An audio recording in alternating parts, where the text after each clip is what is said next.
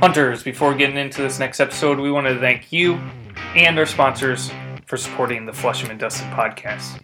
Keeping our dogs safe while hunting, training, or traveling from one location to another and helping them perform to the best of their ability is important to us.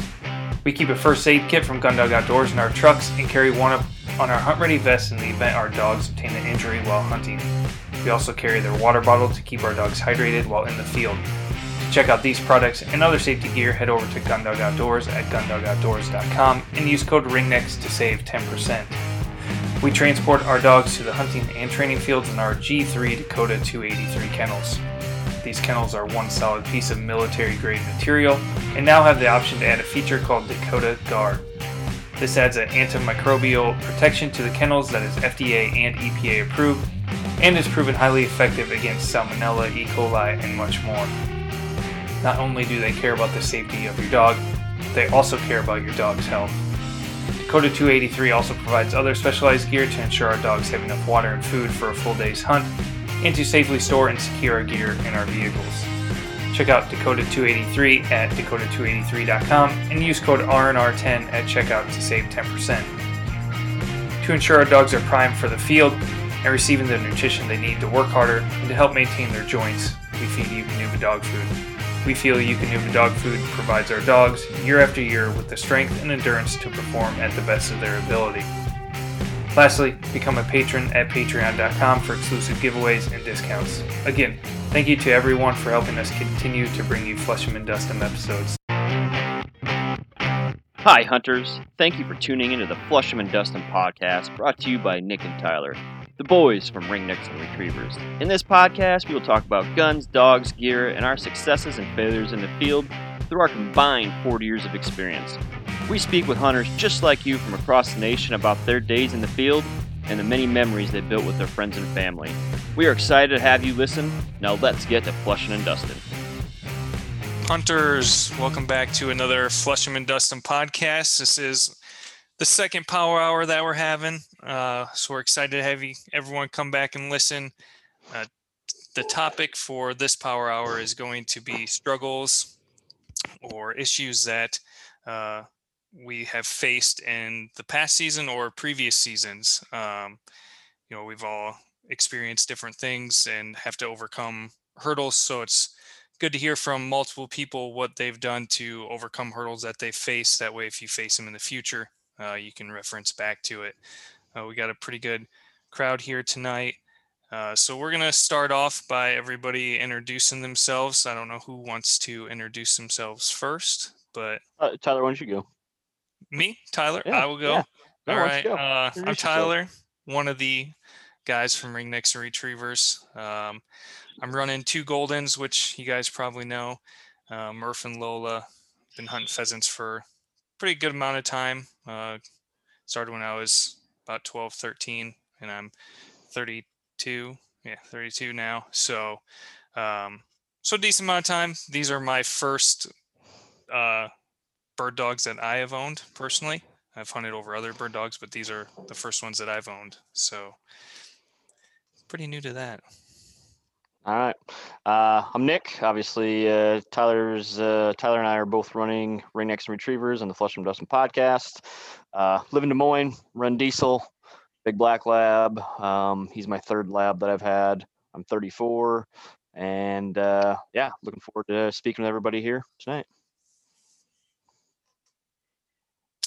Good. I'll go. Yeah. Nate Strickler. Also live in the Des Moines area, technically Johnston, northwest suburb. I've been hunting pheasants, I think, 25 years now. I started my junior year in college. A friend and roommate introduced me. I currently have 3 Vizslas at home. I've had 4 in total. Of the 3 at home, 2 are still hunting. One of them turns 1 tomorrow on the 30th, whenever that is. Tomorrow. So a lot of training of Maverick at the time. And then my other hunter is a female Piper, and she'll be 4 this summer. Let's see. You said Instagram handle, Nate P. Strickler, just my name. Appreciation for dog work. Certainly an appreciation for pheasant hunting. Getting youth and newbies of a field has been a focus of mine for the last 5+ years or so. It's where my significant focus is nowadays. Yeah, I'd just like to give Nate a shout out for his posts. He's been doing some work with his dogs recently, woe work that I saw, and it's awesome. So if you're got a pointing dog and need some tips, check it out. Yeah, I got to post day 3. Today was day 3. So nice. All right, Brian, you want to go? Yeah, I'm Brian Grave. I'm from the northwest corner of Iowa. I got a 3-year-old Brittany and a 2-year-old small Munster. Nice. Oh. What's their names? Kimber and Aria. Very cool. Very cool. Northwest Iowa, where all the birds are. Yeah. I have found a few. Yeah. I'm sure more than a few.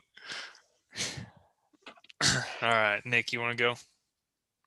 The Iowa Bird Chaser, Nick. Yeah, I'm Nick Martin, aka Iowa Bird Chaser. That's my Instagram handle.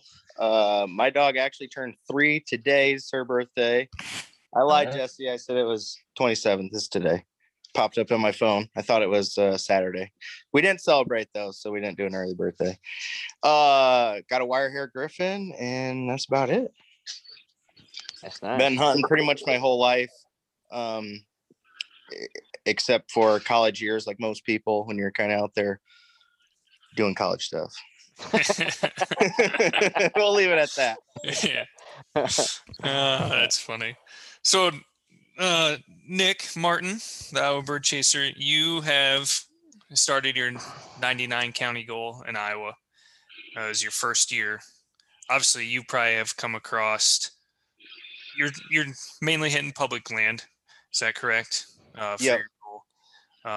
And I think a lot of hunters in Iowa, are trying to find public spots or, hunting public spots. So what is something this year that you've come across that maybe it was a struggle for you that you kind of had to learn on the go or figure out as the year went? We don't want to put you on the spot. I think the biggest thing for me really was just figuring out the land. And what I mean by that is, I did a little bit of scouting this summer locally around me. And then me and the wife took a camping trip and we did some scouting up in the Northwest region, but I actually did not get to really many of those areas, a couple, but not many this season. I had found some stuff virtually scouting that looked better than what I walked in person. So I went kind of back to Northwest Iowa, but it was the first time that I had been there and I had gotten in there, and some things weren't exactly how I thought they were on the map. And so that was probably the biggest thing, is getting in there. And then I'm a kind of a big guy. If I have a plan, I've always been like, stick to the plan. Well, I'm learning, especially hunting public land with these pheasants, you have to adapt. And I think that's one thing, actually, just kind of following Nate a lot, is Nate's always adapting. You'll see him out there struggling in one area and he'll pack the kids up, he'll get the snacks, and they'll head 2.5 hours north or south or whatever. Don't forget the snacks. Don't forget the snacks. Right.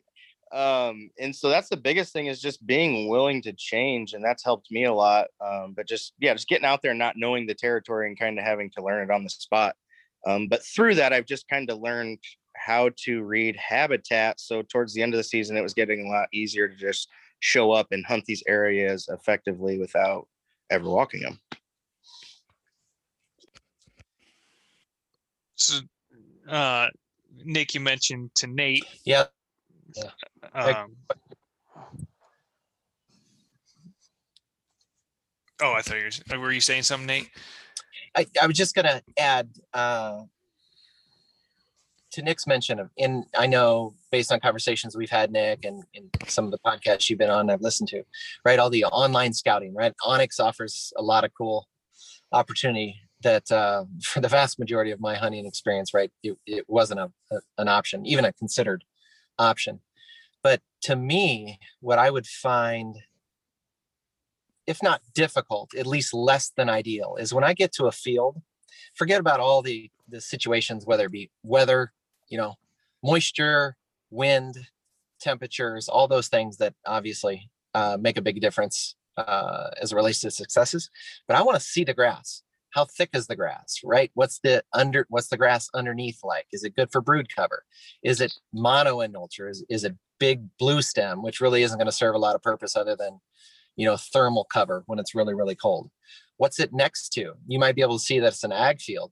But when I go out hunting and I scout mostly private spot, I'm looking to see how dirty the field is, right? So you can see online that it might be ag, maybe even corn and beans, Nick, but you have no idea how good the combine was at picking that, right? So when that's I walk exactly field, what I was kind of referencing. Yeah, it looks good online, and then you show up and it might just be this, about as thin as my hair grass, and you're like, oh man, late season, that ain't gonna hold up. Right.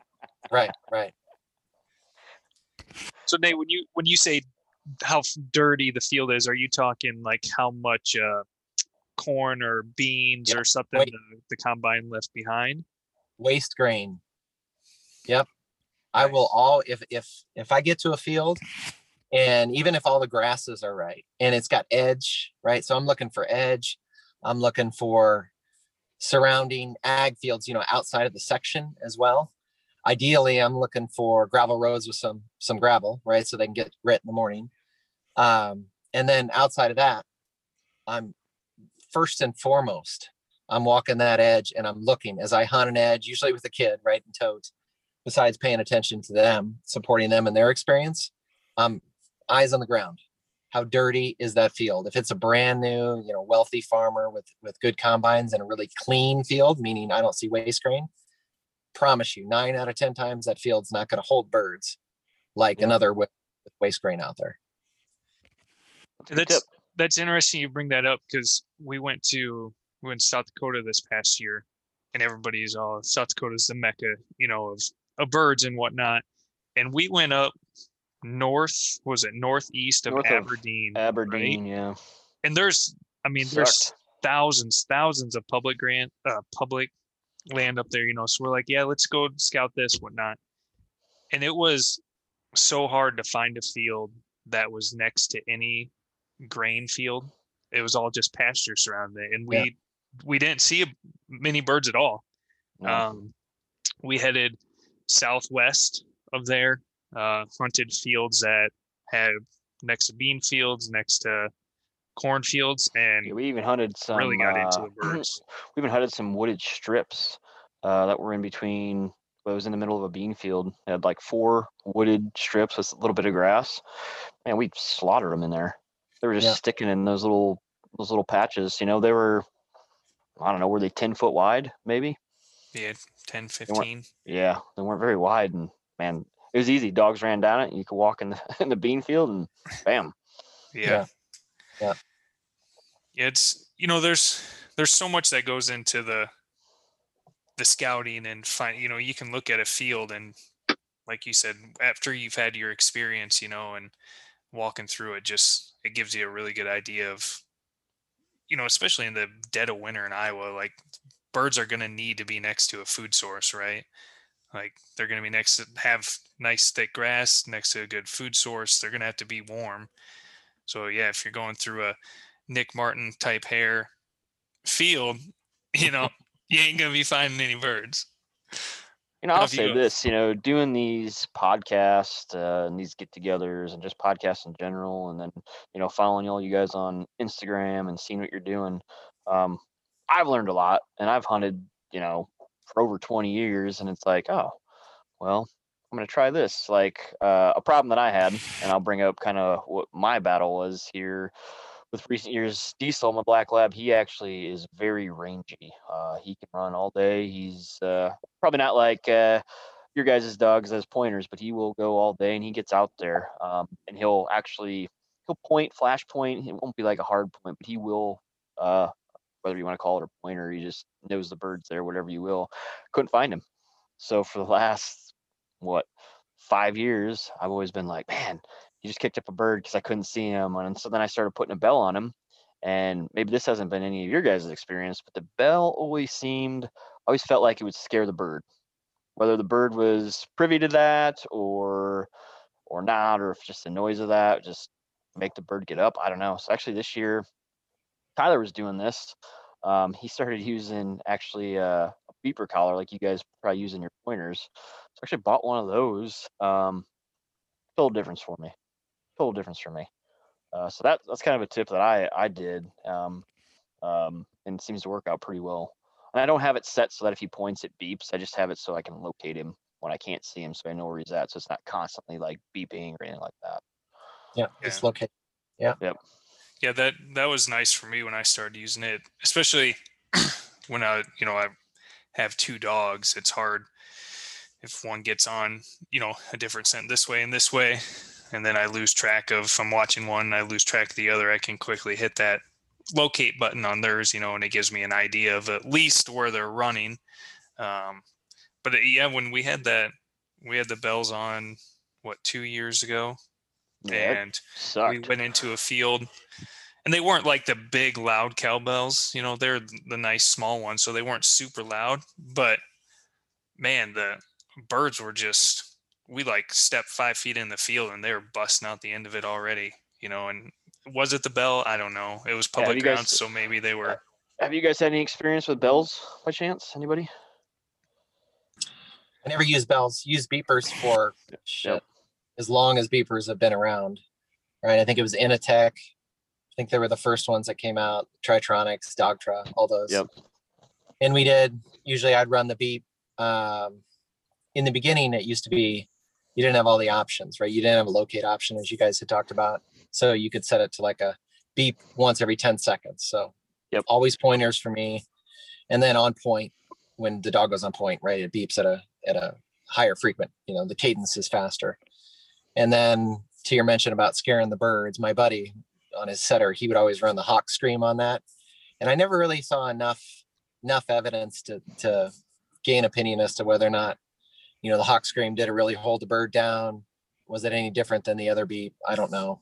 So I'm squarely on the fence as to whether or not a beeper. Yeah, I've hunted with another gentleman who has a Vizsla as well, and he uses a hawk scream. Yeah. And he says he likes it, but I don't know that when I hunt with him, I don't know that I've noticed a difference either. Yeah. Yeah, I don't know, Brian, do you run? I know Nick's got he's on the GPS as I am now, the Alpha 100, but what do you run, Brian? I got a Dogtra T&B dual for this season, and I absolutely love it. I have a Brittany that is way on the small side. She's like 32 pounds. She goes on point and 5-foot blue stem grass. Yeah. It was murder finding her back the first 2 seasons. Yeah. So does that track them, or does it just give a sound when they point? I've never set it to point mode, so I only use it to locate them when I can't find them, but it's been absolutely wonderful. So you hear nothing until you don't know where she is, and then you just push the locate button and you hear a beep? Yep. I got you. Does she range pretty far? When I can't hear a dog rustling in the grass, I start beeping to try to turn my head to see where she's at. Okay. Yeah. And that doesn't have a GPS on it? Like Nate Ears has a GPS, and Nick? Yeah. GPS. Yeah, how big a game changer have those GPS collars been for you guys? I think it's great. I mean, especially you get in that really tall grass. I mean, I don't know. It just seems like a no-brainer. I don't know what I would do without it. Hunting more public land this year, I really needed it, so that's why I made the investment. But before, I just did a lot of kind of private just around Tama, and the grass was short, so I didn't need it. But yeah, it's been a game changer. Are they pretty accurate? I mean, when you walk up to the dog, is it basically right on it, or? Yeah, I mean, like any GPS thing, it can have its quirks, especially like right when you get in the field. But once it gets pinpointed and you're rolling, I don't know what your thought is on Nate. Share that with us. But yeah, I think it's pretty darn accurate. I am really curious to hear. I've been wanting to get Nate's opinion. He just got the watch for Christmas, but I don't know if he's really hunted with that much. So maybe later this year he'll have some more time to work with that. Yeah, I'll share with that. Nick, could you imagine the stress with losing the Alpha 100 handheld? Wouldn't that be crazy? It'd be terrible, wouldn't it? Dude, I don't know what I would do. Like, it would just I probably would quit hunting. Yeah. You would not. Thankfully, that never happened. I would not. No, it would not. No, I wouldn't do something like that. I would secure it, like in 2 different points on my vest. So if one fails, I got the backup. The bright orange case. Get rid of that. What was going through your head when you came back to your truck and didn't have it? Well, so it was actually really unfortunate because I was out with one of my friends that I deer hunt with and his 10-year-old son. And basically I've tried to get them to pheasant hunt with me for years, and they just say there's no pheasants, but they hunt everything else, and they grew up pheasant hunting. I'm like, you guys are killing me. So we went out that day, we saw no birds, and we went to a place where I was seeing a lot of birds. I took them to a spot that I thought was going to be really good. And then on top of that, I lost my alpha. So my point of saying all that was like, inside I was just heartbroken and wrecked. And I mean, I only had it for a couple months, but I was doing the best I could to just try to have a positive attitude and not ruin the day for those guys and just be salty. But everybody handled it well. And those guys wanted to keep looking. And I was kind of to the point, like, this is a needle in the haystack. Like it was kind of defeat in the moment. Then the more you kind of come down, it was like, all right, plan B, let's get a metal detector. Let's try to find this thing. I didn't think I would find it. And honestly, when I was swinging that metal detector through that grass, when I started, I'm like, you look like an idiot, first of all. And second of all, like, it just looks ridiculous. And sure enough, there was. It made for great content. Oh man, not my heart though. Yeah. Hey, Brian, why don't you give us a little bit? What have you had? What's some of the struggles you might have had this past season or in seasons before? This year I've had a lot of problems with my Brittany. She's a great retriever if she points the bird or sees it gets up. But pheasants wild flush. If she doesn't see a bird get up and go down, I have had a hell of a time getting her to find it. And that's been my biggest issue with her. And then my younger one's point stealing the older dog. Okay. Yeah. So it's not honoring. Yes. He honored when his first season, but now he's point stealing. That can be a struggle. So you say, so she won't hunt dead, or she won't find a wounded rooster. Big difference. It just, if she doesn't see it go down, she isn't correlating what I want her to do. I know what you mean by that, Brian, because I'm having that issue this year. Mine used to mark them fine, but she's done this thing where right when the bird flushes, she'll spin in a circle and she loses the bird. I'll take her into the downed area. And if like for NAVDA and stuff, if I do tracking, wounded animals, dead birds, she was relatively pretty good at it. But now all this, I don't know what has changed, but I understand exactly what you're saying, Brian.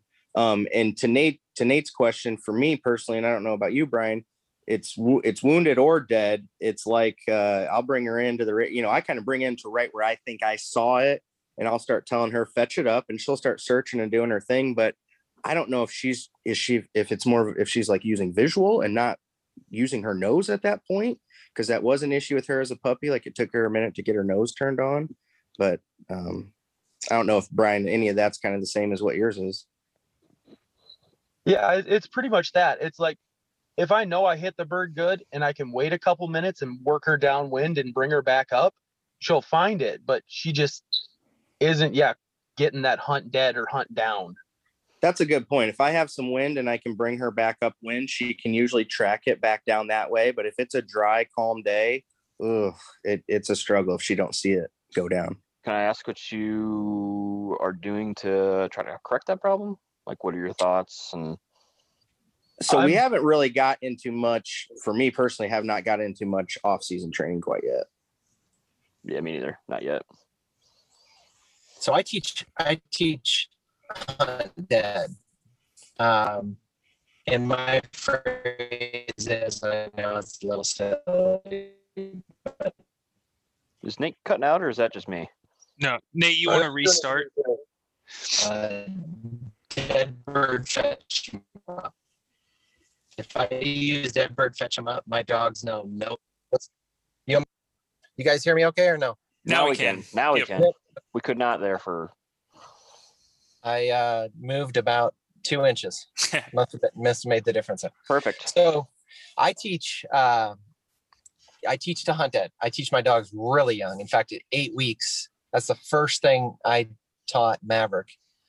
And there's a belief that this isn't always good. So there's my disclaimer.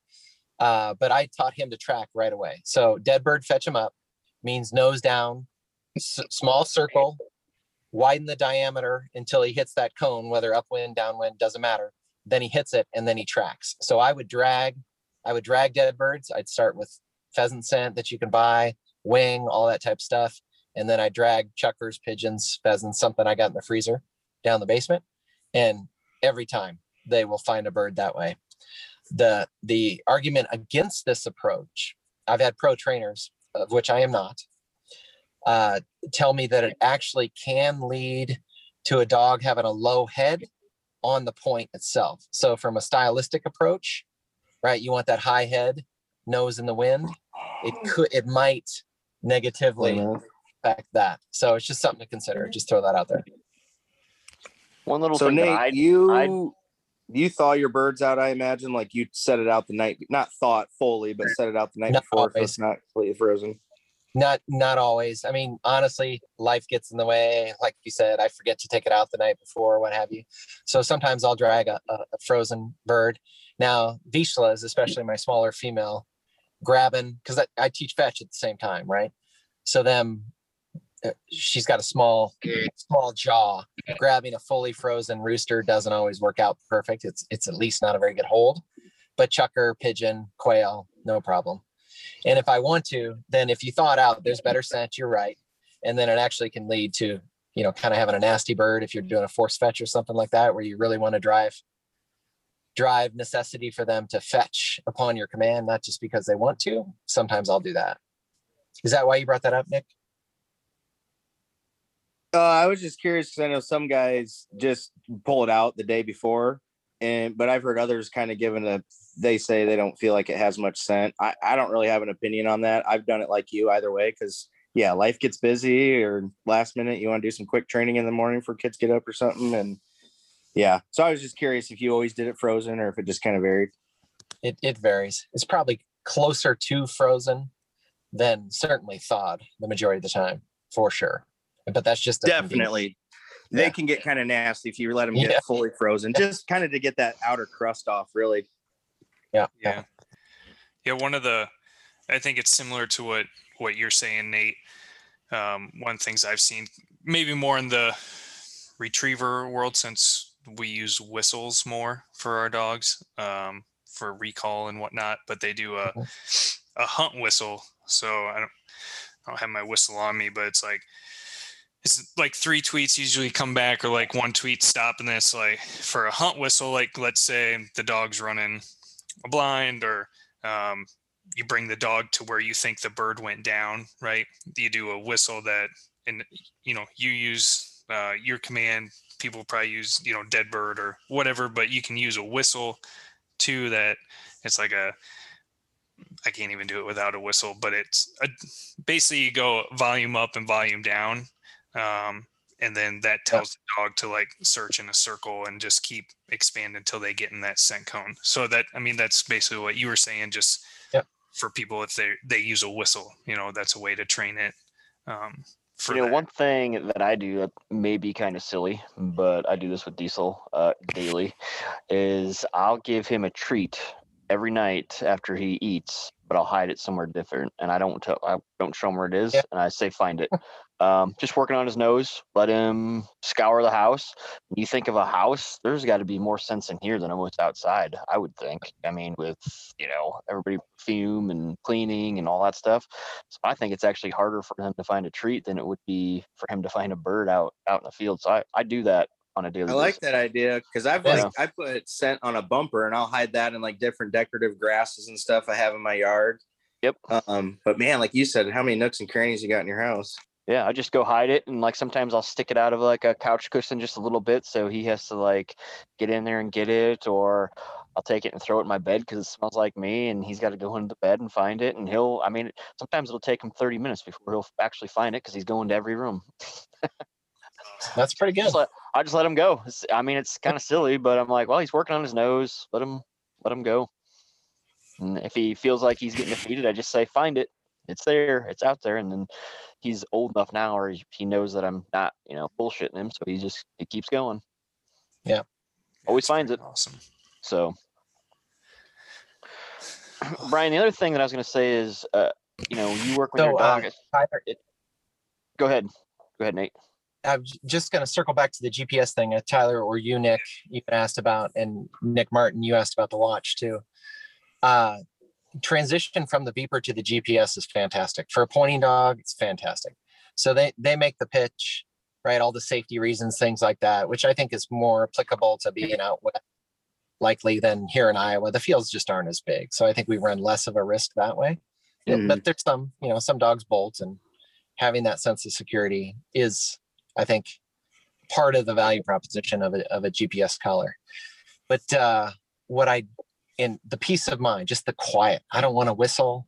I don't even want the beeper on the locate type deal. It's just the older I get, the more I only want to hear, the wind blowing against the grass, right? Or the birds flying above or what have you. Ideally, the cackle of a rooster before the cackle of my shotgun. But what I have found that is less appealing in comparison to the beeper collar is that those that I hunt with, they're now dependent upon me as the holder of the alpha receiver to tell them where the dog is.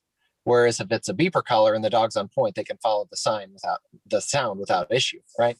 So it does limit exposure to where the dogs are to whoever has the receiver. So what some people do is they buy a second Alpha 100 receiver, which is, what's that cost, Nick? $600. $600, yeah. $450 So, used. Look, Hey, I like get my hair transplant for that, can't you, Nick?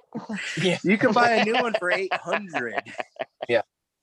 So I appreciate my buddies. I appreciate their company afield, but I don't know if I'm going to drop $600 to $800 on them. So what I did do, Nick Martin is right. I did buy one of the Felix watches. And most of the guys that have the Alpha wear it themselves, just so they wear it on the inside of their wrist, so they don't have to look down at the receiver.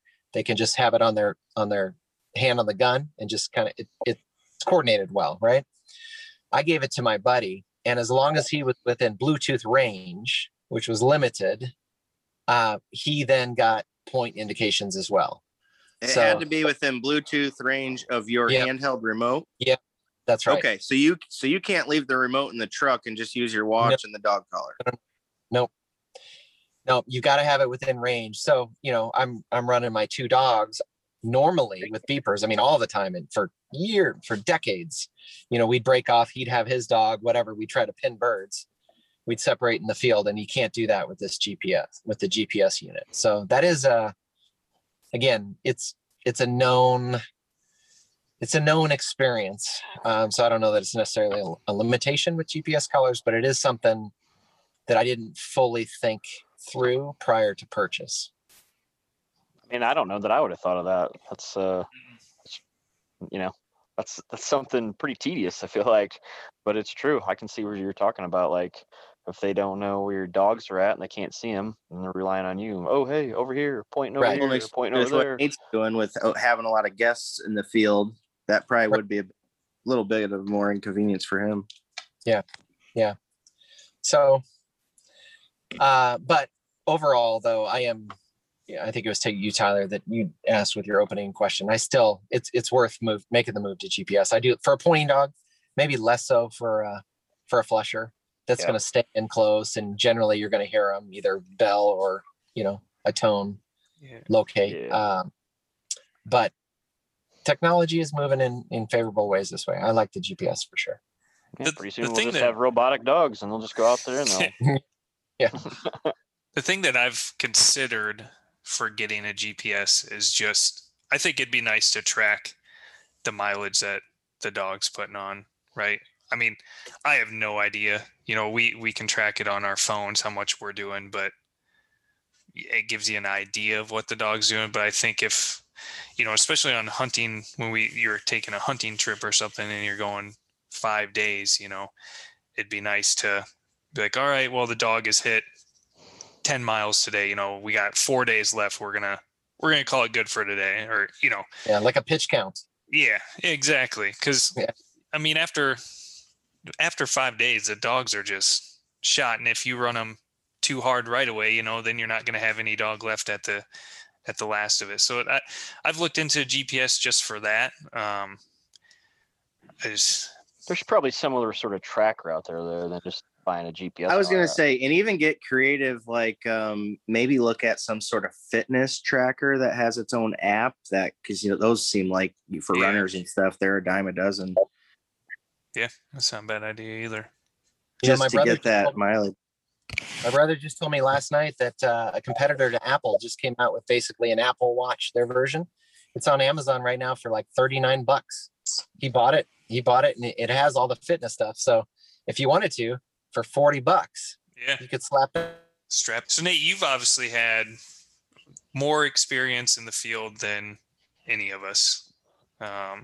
You have, we had you on before. You have a diary of all your hunts. A journal, not diary. My bad. I don't know if Tyler was just calling you old, or yes, if he was actually giving you a compliment there. He looks younger than most of us.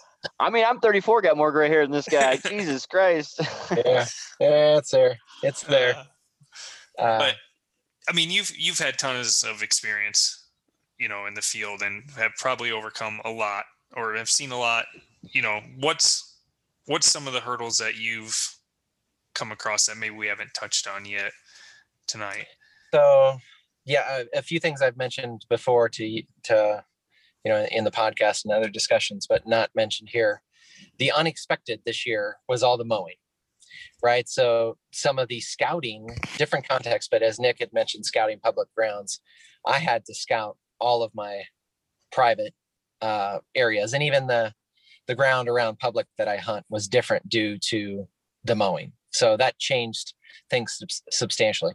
And then derecho, as I had thrown out, it was obviously it was of terrible impact for the state and for the farmers. So I don't want to be dismissive of that, but a good thing that came out of it is it netted a lot of waste grain out there. So there was a ton of food for all these birds, a whole shit ton of which I'm sure they needed, right? As we had that stint with all that snow on the ground and the terrible temps there for a good few week stretch.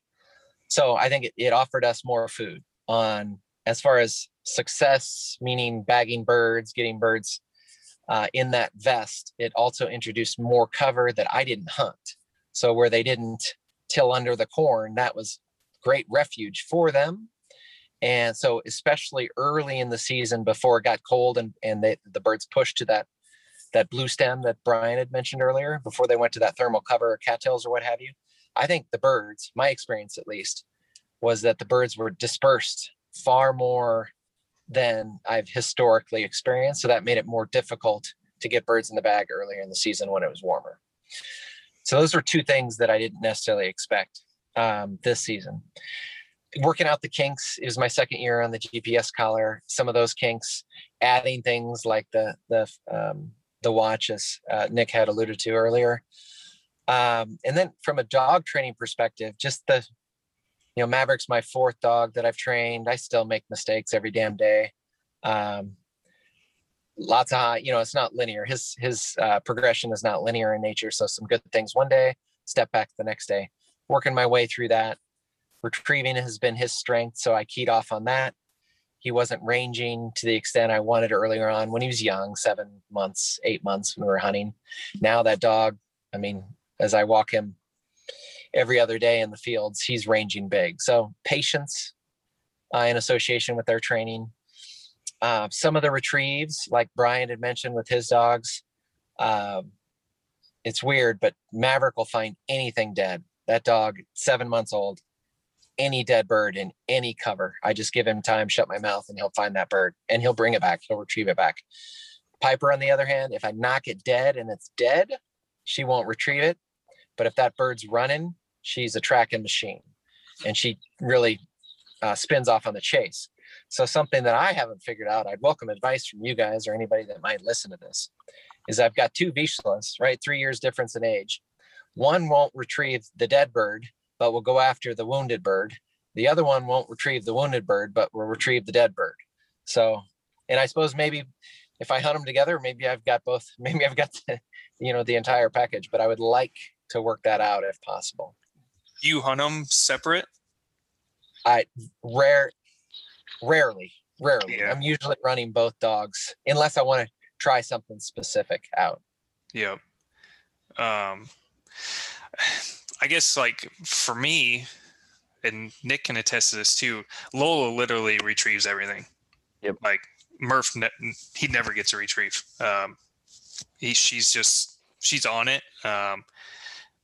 And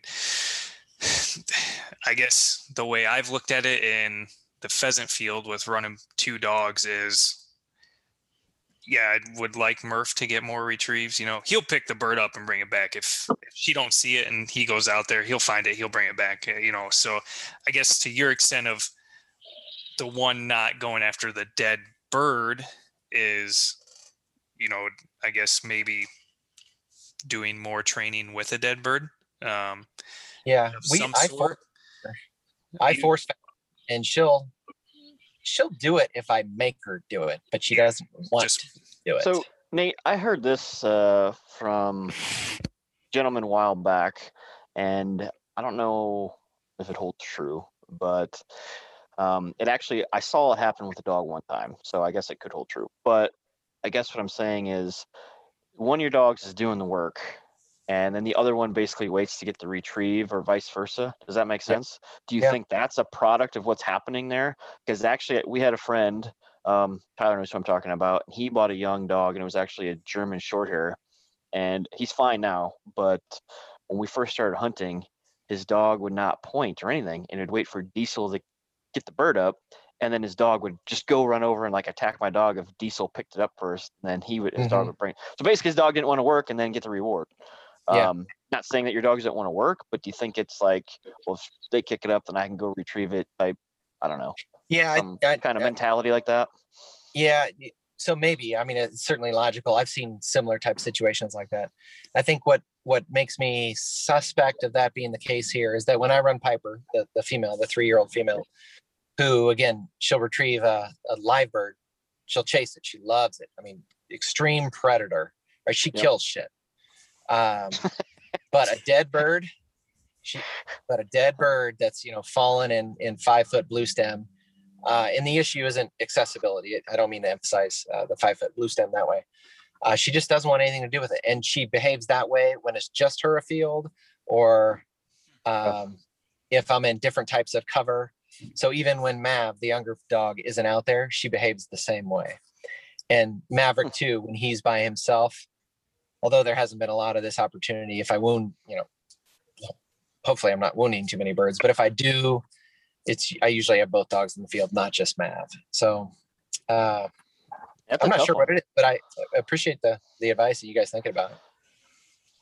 I guess if it was me, Tyler, your mic. Your mic's up. Sorry, there you go. My bad. You know, like I had the issue of Murph never retrieving the hand this year. So I went way back to the very beginning with the program that I'm using from Cornerstone. And I went from the basic of the basic for holding on to a bumper, and I restarted from there. And it's made a world of difference to where we are now. So I don't know if maybe, you know, and he's almost 4 years old. So, you know, obviously he's changed how his thought process is. So maybe it's something with, is Piper your older one? Piper's, yeah, the 3-year-old female. Yeah. So maybe it's something with her where you have to go back and revisit the basics of the basics with her. Yeah. You know? Yeah, that could be. Yeah. I've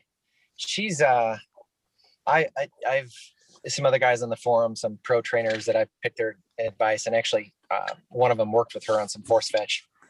Anything other than a completely dead bird in the field. So if I throw I mentioned a frozen rooster, pigeon, chucker, what have you, in the backyard, she'll retrieve it all day.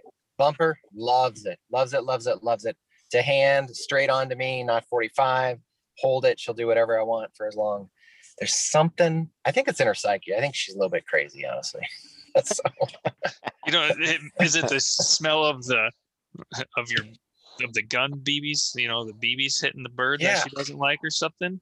I don't, man. I wish I could figure it out. I sure do. But hey guys, I've got my soccer studs in the back here. Boop, boop. They just finished Cool. And actually, this is my 10-year-old that bird hunts with me, and then his buddy who has yet to come out with me. Oh, But maybe What this up? season, right? Maybe, yeah. This season. Hope so. awesome. Absolutely. So- Get out there, guys. Get out there. Yeah. But hey, so I got to kind of cut off and finish this soccer car pool, but No appreciate the worries. invite. And Yep. Nice talking with you guys. Brian, good to meet you for the first time. And Nick, good seeing you. See you, Nate. Thanks, Nate. Nice. All right, Appreciate take it. care, guys. Have a good night. You too. So Brian, I got a question. Just kind of wrap this up. How was your season up there in Northwest Iowa? Because obviously I spent some time up there. So what was your season like? And I was getting into pockets up there where obviously we're seeing a ton of birds, like people talk about, of course. But then you could go, like a lot of places, 20, 30 miles any direction, and you don't see anything. So there are definitely pockets up there. And I think you gotta know what you're looking for a little bit, but yeah, just curious. Well, I'm pretty lucky. I have some really nice chunks of private land to hunt, so I don't get out and about much out of my circle unless I'm bored and kind of have an itch to scratch. Makes So sense. I pretty much hunt the same 6 or 8 fields most of the season. Okay, that makes sense. You kind of know what you're getting into then. Yep. Brian, kind of back to your dog. You said that it's having a tough time marking. Are you doing anything for that? I guess Nick too. Like, what's your thought process? What are you running through? Are you starting to do like longer marks? Are you having people help you? Like Nick, I noticed that your dog does do a tornado type effect once a bird flushes. Yeah, that is new. It's weird. It's the weirdest thing. Have you thought about working on like, I know Tyler does a lot of place board work, like a place board, and then launching a dummy far out with a cap gun, shooting it, and then just making her be steady there. Like that might be something to try. So we do. So I'll do like a lot of pigeon work with launchers, kill pigeons. Yep. I got friends with homers that will do that too. But what I had talked with one of my buddies about right after turkey season, I'll probably start rolling into it. But basically, get the she'll come up, get in the cone, go on point, and then basically I'll just kind of hold her there just on the back of the collar. I'm not a big fan of like check cords inking on them. But I'll just kind of just hold her there, because if she sees it flush, she'll watch it. But I don't understand why this spin has come in, because like I said, she used to watch it. So I think if I can just do that 3 or 4 times and just hold her there and just make her watch it, because once it goes and I'm standing there, she can't spin. So she'll mark it and then have somebody else shoot it. Yeah, I'll have to have a gunner. And then let her go.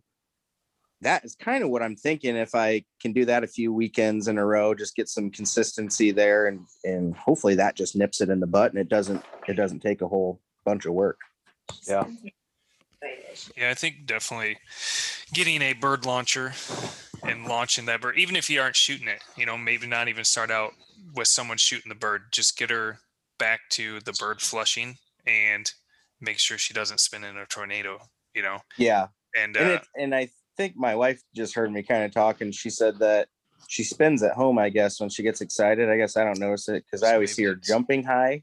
Yeah. And I know you've seen some of those bumper trainings I'm doing with her, Tyler, where she gets all prancy because she's all proud of herself. Yeah. But I think some of that is just maybe doing some of that pigeon work. Yes, maybe not even killing it, but also I think what I've noticed myself, and you've helped me, is just like all of us, we get proud of our bird dogs, right? So we get excited with them, and No doubt. I think I have a little bit of higher energy at times, which we all know, and so I think sometimes I just get too excited myself, which distracts her and ends up kind of hurting us when we could progress probably a little easier. And so that's a big thing that Tyler kind of just pointed out here in the last week, and I've just chilled out, and she just kind of does her thing, and that's been good. Yep. Yeah, that was one thing that I learned the most too, is like, everybody's always says, a good reward the dog, get excited for the dog, but there's a certain extent of like excitement, too excited, the dog's crazy, but Yeah. good praise, the dog knows they did right, but you keep them under control. So Jackson, you joined late. It's all right. You logged in earlier and then you jumped off, so wasn't sure if you were going to get back on. But no, I had to hurry and let the little dog out, so we did a quick training session. Then nice. I figured I'd try catching for the last few minutes. Very cool. That's not over there. What was one of your big takeaways from the season that was maybe one of the biggest struggles that you overcame way up in North Dakota? Well, I guess speaking of trips, we just got back from a snow goose trip this week. We went to South Dakota. And I know it's just been hard weather-wise, kind of battling different weather patterns. The birds, especially snow geese, have been flying so weird this year with all the snow they got in Arkansas and Texas. So it's been hard for us to time out where they're going to be. And they were a lot farther north than we thought. So we still ended up getting 90 birds in 2 days, which we were definitely happy with. But now it's kind of over with. So yeah. Shit. Yeah, the snow goose numbers are crazy, man. Just we're in South Dakota this year and we saw like 3 mile wide, just snow geese flying. Yeah, it's freaking nuts. Absolutely crazy. But no, other than that, I'm just looking forward to April 14th as the turkey season start here. So nice. It'll be fun to get going into that. And yeah, we just did a podcast continue working on turkey season. Have to check it out. Yeah, I will for sure. And other than that, I just started Cornerstone with the guys, so we're on our 6th week, and I know I got it through you guys, and it's really been helping us. It's good to have that support group on Facebook is awesome. Yeah, dude. If you got a question, man, those guys know a lot of stuff, it's helped me so much. It's been an amazing program, but well, guys, I think probably call it. Yeah. Any other questions? Unless you got questions, probably wrap her up for this round. I'll cut this part out, but I'll probably send out an invite like a week in advance next time. That way everybody knows. Would you rather get an email with the direct link, or is it okay to just do it on the story with the meeting ID number and the passcode? Whatever's easiest. All right. I'll just make sure I post it early and give people time to look at it. So, all right, guys. Well, thanks for hopping on tonight. Yeah. We appreciate it. Again, flush them and dust them. Get ready for turkey season. Gobble, gobble, gobble. Whatever call you guys are using. Well, you guys have a good night. All right. Thanks, guys. Appreciate it. Have a great night. See ya. See you guys. Yep.